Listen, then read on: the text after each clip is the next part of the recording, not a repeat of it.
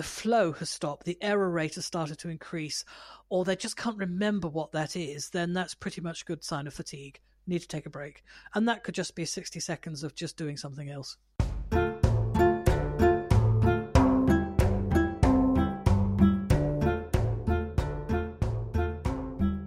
Welcome to Learning About Dogs, a podcast for people who love learning about dogs.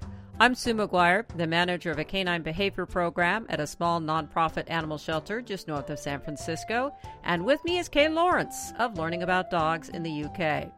Today we will continue our discussion, a multi-part episode podcast about the concept of clean training. So if you missed the previous episodes, go ahead and hit that rewind button and take a listen. You won't be sorry. Continuing on with clean training. In our previous episode, we talked a lot about some of the elements of what we consider to be on your clean trainer checklist. We talked about reinforcement patterns. We talked about engagement. We talked about letting your learner know the reinforcement pattern for a particular behavior, and does that reinforcement pattern complement the behavior? And we talked a bit about cues. I know that we can do multiple episodes on cues, but let's talk about, looking at when you are engaging with your learner. How do you observe? What other skills should you have in terms of being able to observe your learner? And are they needing a break? Are they not understanding, et cetera? Mm-hmm. Talk about that a little bit. I certainly think the focus that we get from the dogs, the connection, call it what you like, it's not a switch, it's not on or off. There is a connection to some degree all the time. And if that connection needs to escalate because I want to give over more information, then I need some way of actually saying, at this moment in time, what you and I are doing together is more important than everything else in the environment. I would need something that has to say this is starting. So if I was teaching a dog to do something like stand on a platform or go to a target, at that time, that's all I want the dog to focus on. So this is, if you like, we call that a training session, a learning session. I would have an open session cue, which says we're training. This is normally always thrown food, so I can check the dog in this environment is able to disconnect from the environment and reconnect to me. And just as equally, when I need to take a break because the phone is rung or because somebody wants to talk to me, I would also be able to tell the dog, take a break, you can rest for a while I just deal with this. So one of the, again, a dirty habit is to be training the dog, and you're face-to-face while the dog's going to a target, mark it, come back. And just as it's coming back to you, you turn off the dog to hold a conversation with a person. Or you turn off the dog to get your phone out your pocket without giving a by your leave to the dog. Excuse me, just a moment. Can I deal with this? Now, even if you're talking to a person, I've had more than one person that I am teaching actually answer the phone and start texting in the middle of me teaching them, at which point I leave. Oh, sorry, and if I had to take a phone call, I would say, I'm very sorry, I need to take this call. Would you excuse me for a moment? And it's up to the person that I'm talking to say, yeah, sure, you go ahead. I'll go and deal with something else. You don't just say, screw you, I'm taking the phone call, or, yeah, I'm walking away from you while I talk to this other person. So very much in class, I often coach somebody from standing behind them to stop them trying to talk to you. See, I told you, he wasn't doing this very well, but I don't know, blah, blah, blah, blah, blah, blah, blah. And the dog's standing there going, have we just ended this conversation? I don't know. And this is often one of the things that becomes very disconnecting for the dog. And it usually when you see somebody complain that, oh, well, he sort of loses focus halfway through, it comes because the person is a poor at actually walking away from the dog or taking their focus off the dog without any cues to the dog that you can take a break. And a break only might be 15 seconds, but you need a way to say to the dog, take a break for a moment. I just need to deal with this. I need to write some notes. I need to turn the camera on. I need to switch the camera off. At the moment, I'm going back to be person around the house. You can do what you like. But when we want full focus from you on your learning, I need some way of saying to you, at the moment in time, I want full focus. So what does that look like for your training sessions? What might it look like? So when I'm practicing a routine for freestyle, Here What's Music, often you have to set the music to start. We go to the middle of the ring in a competition environment and we hold that first pose. You wave your hand in the air and the music starts. So I'd have to set up my CD to give me like a 10 or 15 second pause while I go to the middle of the room, get the dog ready, pretend to do the hands up, and the music comes on. So we're standing there in the pause and it's now 30 seconds. And I go, oh, good Lord above. And I have to go back and reset the music machine. And the dogs just sort of, sit back and fold their arms and go, uh-huh. And I thought, how do the dogs know that I'm going back to reset the music machine? And how do they know that that's not part of the music? So it's something to do with our energy. When we're training, we sort of have a more gathered intensity.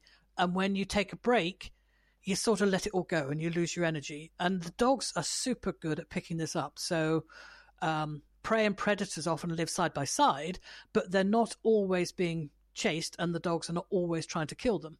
So the dog can actually mosey around a field of sheep and the sheep will just carry on grazing because they recognize whether the dog is in predatory mode or whether the dog's just browsing, eating sheep poo as it goes around. And you see the wolves do the same. If they're full, they would just trail on past the deer and the deer just go, they're not going to kill us today. So how do they know? It's about that innate animal sense of what the rest of the environment is doing around you. So my dogs were able to pick up, here we are, we're training, and you're going to do this, and I'm going to feed you for that, I'm going to do this, I'm going to feed you for that. Oh, there goes the phone again. And it's not just the sigh, it's that whole change in your energy whilst you go away and deal with that thing. Now, the young dogs find that difficult to pick up. My experienced dogs get the difference between I'm going back there to mess around with the music and we're actually training. So a young dog doesn't need to learn this the hard way. They need you to be clear that I often don't train on lead, so I will put the dog back on a lead if I'm going to on a leash if I want them to take a break. If I'm doing a demonstration with a dog, I'll nearly always put my hand in their collar so they rest at my side when I'm talking to their people. And then when I take my hand out of the collar, we're back on a one-to-one. And then if somebody's talking to you in the middle of training the dog, I absolutely will not take my eyes off the dog. I will ask them to go back on the lead, you take a break, and then I'll talk to the person, which is pretty effective at stopping them doing that again. Because if you're in the middle of training a dog, somebody shouldn't try and have a conversation with you. Just equally, if you and I are having a conversation, somebody shouldn't walk up and go, excuse me, Sue. They should stand nearby and wait for us to have a natural gap in the conversation and you give your attention to her. But look how many table staff just walk up and go, hi, when you're actually talking to the other person. No, we don't want to be interrupted at this moment. Go away. Quality table staff will look for the moment to come up when there's a natural pause in the conversation. And we should teach the dogs. My favorite breakfast place has excellent table staff. And that's why I go there. Other than the food's really good. So in a training session, you have an open session queue. Yes, we're starting. An actual queue. Wow. We're starting. Yeah. Wow. And I need to take a break. Then the second point then is if I've got the dog that's working at its best to try and work out what you want to do here, and the flow has stopped, the error rate has started to increase, or they just can't remember what that is, then that's pretty much a good sign of fatigue. Need to take a break. Yes. And that could just be 60 seconds of just doing something else. And how does that not turn into, well, I recognizing that fatigue is smart training, but I struggle with sometimes feeling like is that a punishing thing to ask my dog, we're going to take a break right now? Well, no. I mean, anytime, say I'm training, I probably wouldn't train any one dog for more than 20 minutes tops. I don't go 20 minutes, minute after minute after minute after minute. There's lots of breaks in that 20-minute session. Sometimes I need to look at my notes to see what I want to train next. I need to go and get a prop, some target to set up. I might need to rethink how I'm going to do something. I need to sit at the table and take notes. We need to switch the camera on. So the dog is used to lots of mini breaks all the way through the session. It's not punishing. It's just, oh yeah, she needs to do person shit. Okay. She'll come back in a minute. So that should be my cue. I'm going to do person shit. That's right. Yep. Yeah. Person shit's got nothing to do with them, but they live with us, so they're used to us doing person shit. We'll bring new jargon in. Oh, absolutely. And then so obviously, then what I'm struggling with is there a creation of a cue that I need to take a break? Because I can't imagine a scenario where we would be working on something and me just abruptly turn focus away. I need to be able to, yes. yeah. How is that? What does that look like? I made the mistake with Mabel, who, I mean, should be 20 odd now. But she was the one that really opened up clicker training in the sense that I could do a demonstration with a border collie and a clicker, and people go, well, yeah, it's a border collie, so what's new about clicker training? But the minute you do a demonstration with a Gordon setter and it's clicker training, people are like, oh, okay, you know, a breed that's not the easiest considered to train. So she would...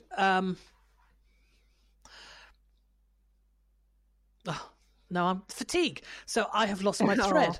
So if a dog's getting tired and you say, hey, let's take a break for a moment, they are not going to consider that as anything less than, oh, okay, let's take a break for a moment.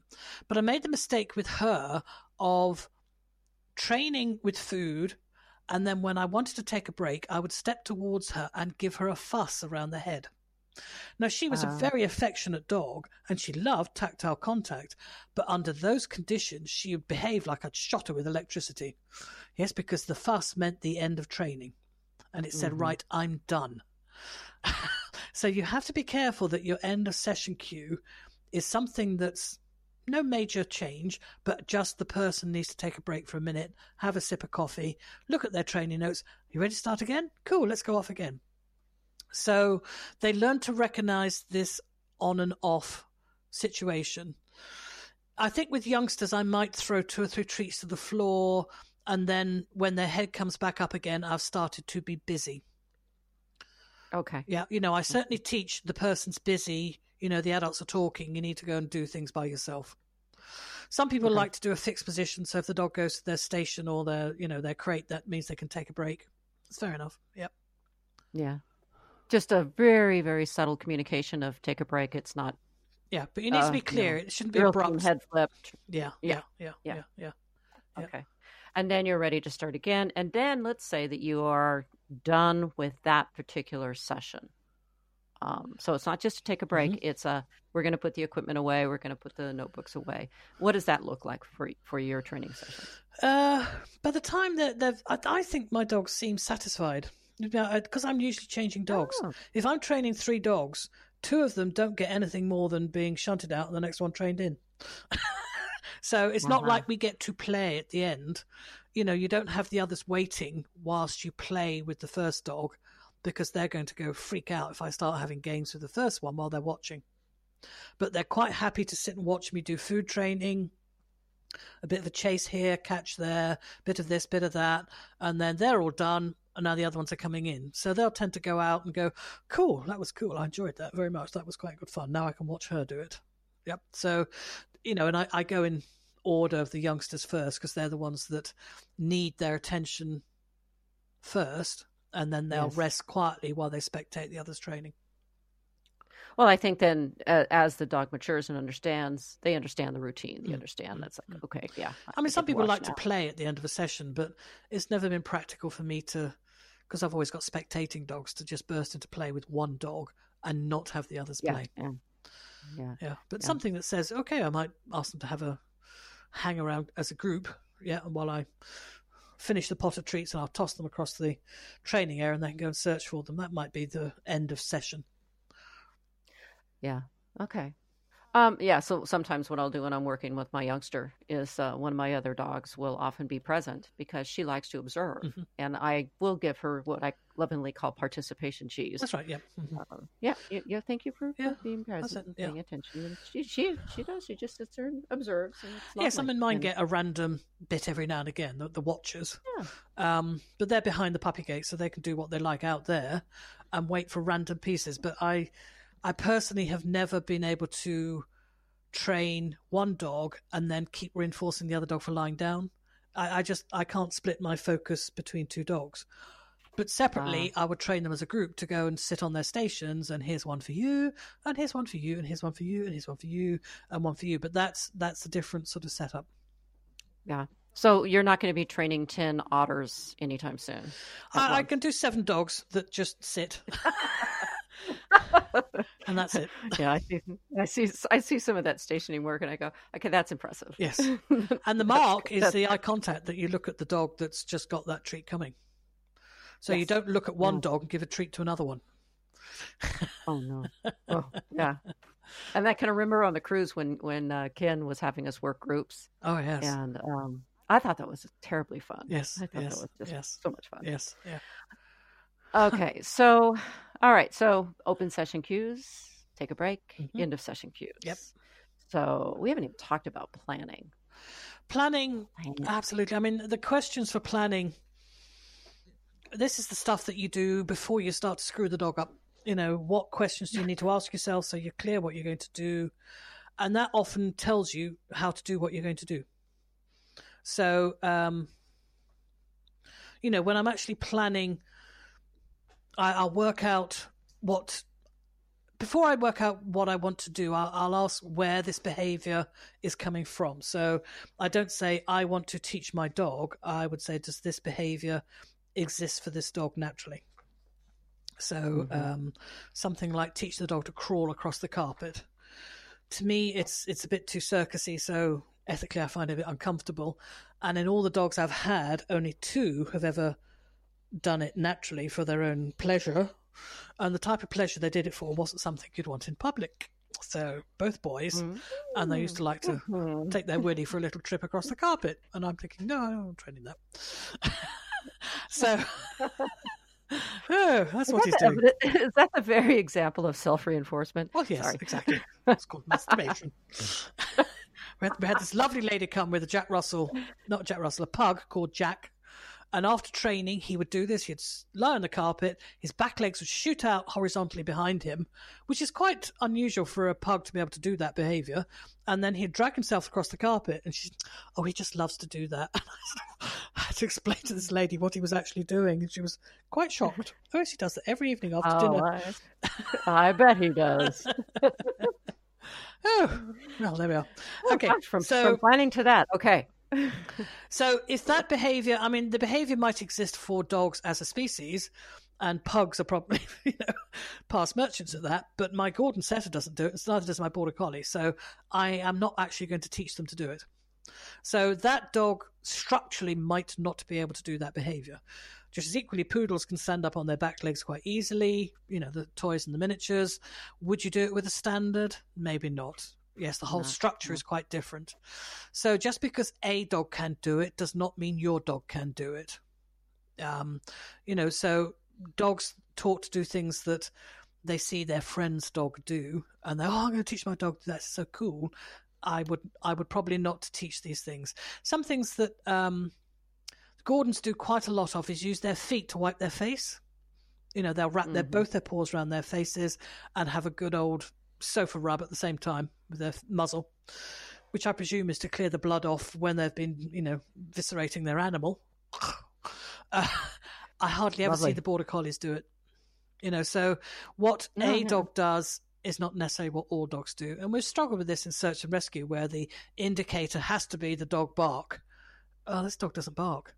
What do you mean it doesn't bark? It'll only bark if it's in a fearful state. So why would I actually want to do that on an indicating behavior? Same as sit. Merrick hardly ever sits. So why would, if I had my heart set on doing something like obedience, where the dog's got to sit to heel, sit to present, sit for this, sit for that, I really would be asking her to do something that's probably not physically comfortable for her. So my first question is, where does it exist naturally? And if it exists naturally, what is the natural reinforcer for that behavior? So if you've got a dog that does a lot of sitting, what are they getting out of it? Why do they keep doing this sitting? So I'm not going to use Jack's natural reinforcer to get a dog to crawl across the carpet. That's not what I'm going to go. But I could easily look at why would a dog move backwards if it's standing in front of me and I want to teach the dog to walk backwards. Does that behavior exist naturally? Yeah. Yes. What's the reinforce the dog will get from that? It's probably because they can actually see something better if they're further away from it. So I might use the conditions under which the behavior happens naturally to align my reinforcer with those same conditions. And also, a clear description of the behaviour. I often get people going, "Oh, and I want him to do blah," and I go, "What does that look like?" Well, it's sitting pretty, and I go, "I don't know what's sitting pretty." Well, begging, or resting your head on your leg and drooling. No. Where they sit and their front end goes up and does this, that, and the other. Oh, right, that's what you mean. Well, then that's what you need to be clear about. What it is, what it looks like. Somebody wanted their dogs to do it as part of a drama thing, was to turn their back towards them and then scruff their back feet out like they're just blowing them off, like after dogs have urinated or marked. Does this dog do it naturally? No, but I've seen my mother's dog do it. And it is quite a mature behaviour, and it might not come in on a dog until they're probably 2-3 years old. Some dogs do it daily. Merrick is particularly good at doing it when she's pre-season. So I notice it escalating quite a lot, and I think, oh yeah, she's due in season. So there's must be something about doing it that's part of transmitting availability. I don't know. So she wanted to teach the dog to do this, to dry its feet.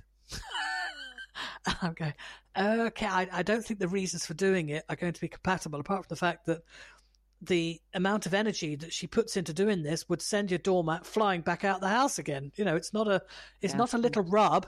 It is a good old, let's kick that grass out of here and make it fly 20 foot behind you. It's quite an energetic behavior. It's very satisfying for them as well. So a good, clear description. Do you want your dog to rub their feet or scratch it violently out the back? I think also then, what's the function of the behavior? So if we are not lining up with, so we have a behavior that exists naturally, like that back foot scraping, and then we want to use it for drying your feet when you come in, the functions are completely different. One is a very aroused situation where the dog is quite vigorously scooping out the ground behind them, and dogs and bitches do it just as much. And then you come in and you want them to dry their feet, which would be far more relaxed. Yes, the functions of doing those two things are quite different. So when we try and teach them to do that and we're not aligning with the function, it often can put the dog into conflict. The classic one has to be a sit for greeting. Dogs rarely sit to greet another dog. So this is a man-made desire that all obedient dogs should sit. Oh, but I haven't seen you for 8 hours. I don't care. I want you to sit because obedient dogs always sit. Yes, but you're all excited because your visitors that you come in, you haven't seen them for ages, and I'd like to be part of the party. Sit. And the poor dogs are just suppressed from being aroused because at this time, I don't want the dog jumping on me. I don't want this. I don't want that. It's all about what the person wants. Yeah. And then the sit becomes really, a situation of conflict, and the dogs are like, okay, I don't know what I've done wrong, but I'll sit here. And then you start to greet them, and they get all excited all over again. And it's like you go around on this constant roller coaster of having to overload the number of reinforcers needed because the sit function is completely at odds with why you're asking the dog to do it. Exactly. So yes, what's the function of this behavior for the dog? Again, so you want to know all of this stuff prior as part of your planning process. Yeah. I have a list of, 8 or 10 questions. And if I haven't done my behavior profile of why you're doing this, where does it exist? What's the reinforcer? Is this going to be, where am I going with this in the future? Yes. Often I think I taught a dog to reverse towards me, which turned out to be a pain in the butt. So he comes tail first in my direction for one tricky type of thing, and it got completely mixed up with another behavior. So when I was trying to do the other behavior, this one ended up coming, oh, good Lord above. So be clear about what you expect this behavior to be in 2 or 3 years' time. Where's it going? What's your purpose for teaching this? What's the future of the behavior? Is this going to be part of other behaviors? So say I'm going to ask my dog to go to bed. Would they go to their bed to settle down, or would they go to bed to do other behaviors when they've got there? So going to bed is a different behavior than going to stand on a platform. Because if I ask my dog to go and stand on a platform or a target mat, they would stand there poised for action. But that's not the same as going to bed. And I wouldn't want the dog to go to bed and be poised for action. Going to bed is about lights out. It's not about waiting for something exciting to happen. So yes, we need. So that goes with planning out what you want your various object cues to represent, or your platforms, or your beds, or So that. I like to teach the dogs to do hear work to music. So I have behaviors that are locations. I'll be stand on my left, stand on my right, stand on my right, but have the tail out front. So I have different places. Now, if I want the dogs in the future to be able to move between one location and another, I need to have a cue that tells them how to do it. It's not just be here, then be there. So if I want you to go to Newcastle, I would say Newcastle by train, or Newcastle by air, or Newcastle by boat, or walk, or whatever, not just go to Newcastle. So all of those action behaviors that tell you how to change location need to be on cue, and those cues should not conflict with the location. So I can't say go a new way to Newcastle. We would be in trouble because the cue to get there and the destination sound the same. So when I'm planning all these behaviors, which come from experience of using words like pirouette and wait, and the dog going, I can't tell the difference between pirouette and wait, so I'll just wait. And I'm thinking, why is he not moving? Yes, so words can easily get mixed up when they're used in context. And if I'm going to use left paw, right paw, pink, blue, I made the mistake of using tick and tock. Couldn't tell the difference. Tick, tock. So, all that way through, you're looking through your, if I find a word that's going to be phonetically cool, and there's certain words that are not phonetically cool, don't just use them because it sounds, sounds good to do it. Words that begin with L's are bad phonetically. Mm-hmm. So you'll have this kind of all mapped out, and then and only then will you'll start. But do you sit there and just mull it over and then? Mostly when I'm sitting behind the wheel of the car. Mm-hmm. Oh, So you do more dog training when you're not training the dog. Oh, so the training of the dog part is the easy bit because all the planning's done ahead. So don't get on the job and then go, oh dear, I should have not done that. Oh, I shouldn't have taught that. Yeah. Oh, I shouldn't have done that at this point. Because it's the dog that you're screwing up, or for a little bit of lack of forethought. Yeah. Do you write your plans in your journals a lot, or? Yeah. And another ethical question is, I want to teach this. Is this going to be a benefit to the dog? Yes. Or how is this going to benefit the dog? I'm not just going to teach it because it's nice to teach or because I'm good at teaching this. Is this going to be a benefit to the dog? One of the things that I'm seeing lately that is dogs hugging dogs. Yeah. Yeah. It creeps me out for one thing. There's another one where in freestyle, people like to have the dog wrap its legs around your leg. So it sits by the side of you and the dog hugs your leg. And I'm going, ooh, I wouldn't do that with Jack the Pug. I think he would be humping your leg a bit too fast. Oh, I never thought of that. Yeah. And in freestyle, there used to be the one where the dog would be behind the handler and the dog would put their front paws on the handler's waist. Yes. Yeah. And the handler then would walk along with sort of jazz hands and the dog would basically walk along behind them. Well, if the handler's going a little too fast, it looked like the dog was just giving them a good old bonking as they're going along. And you're going, really? Did you look at this on video? Did you have any idea what it appeared to look like? Oh, okay. Yeah. So, it's just because it's cool. Maybe we're just too Puritan. I'm like, I really don't think you should be doing this in public. This was not a good one for public. Oh, my goodness. So there's a lot that you really kind of analyze prior to deciding whether a behavior is. The dog shouldn't have to, again, take this burden of us not knowing what we're doing, why we're doing it, how we're going to do it, and where it's going in the future. It's the same as if you're going to write a computer program. Oh, I'll just have a go at it. And then a year later, you're having to do all these fixes and workarounds because you didn't plan for what happens when the clocks go forward an hour. Planning is absolutely essential. If you're not planning and preparing to do it, then you really shouldn't be picking up your treats and clickers. Something you said to me a couple of days ago was, you don't have to plan for 3 years. You have to plan for the next session. And I mean, have a grand plan, have a grand structure. Yeah, have a long-term plan. Yeah. Yeah, but be willing to left, right, forward? I mean, at the moment, we've got a heel work training course on, and every person on that course is teaching heel work for different reasons, or they're teaching them for slightly different rules because they're in different countries. That changes how you teach what you're going to teach. So you can't put this recipe out. This is how you teach heel work. No, I don't think so. Not in this environment. Not for this dog. Not for this person. Oh, okay. So then you have to go a bit further upstream and have a look at what are the components of heel work and how can these be adapted to the different outcomes that you're trying to achieve. We haven't even arrived at the whole business of cue hierarchy and whether or not you should really train eye contact.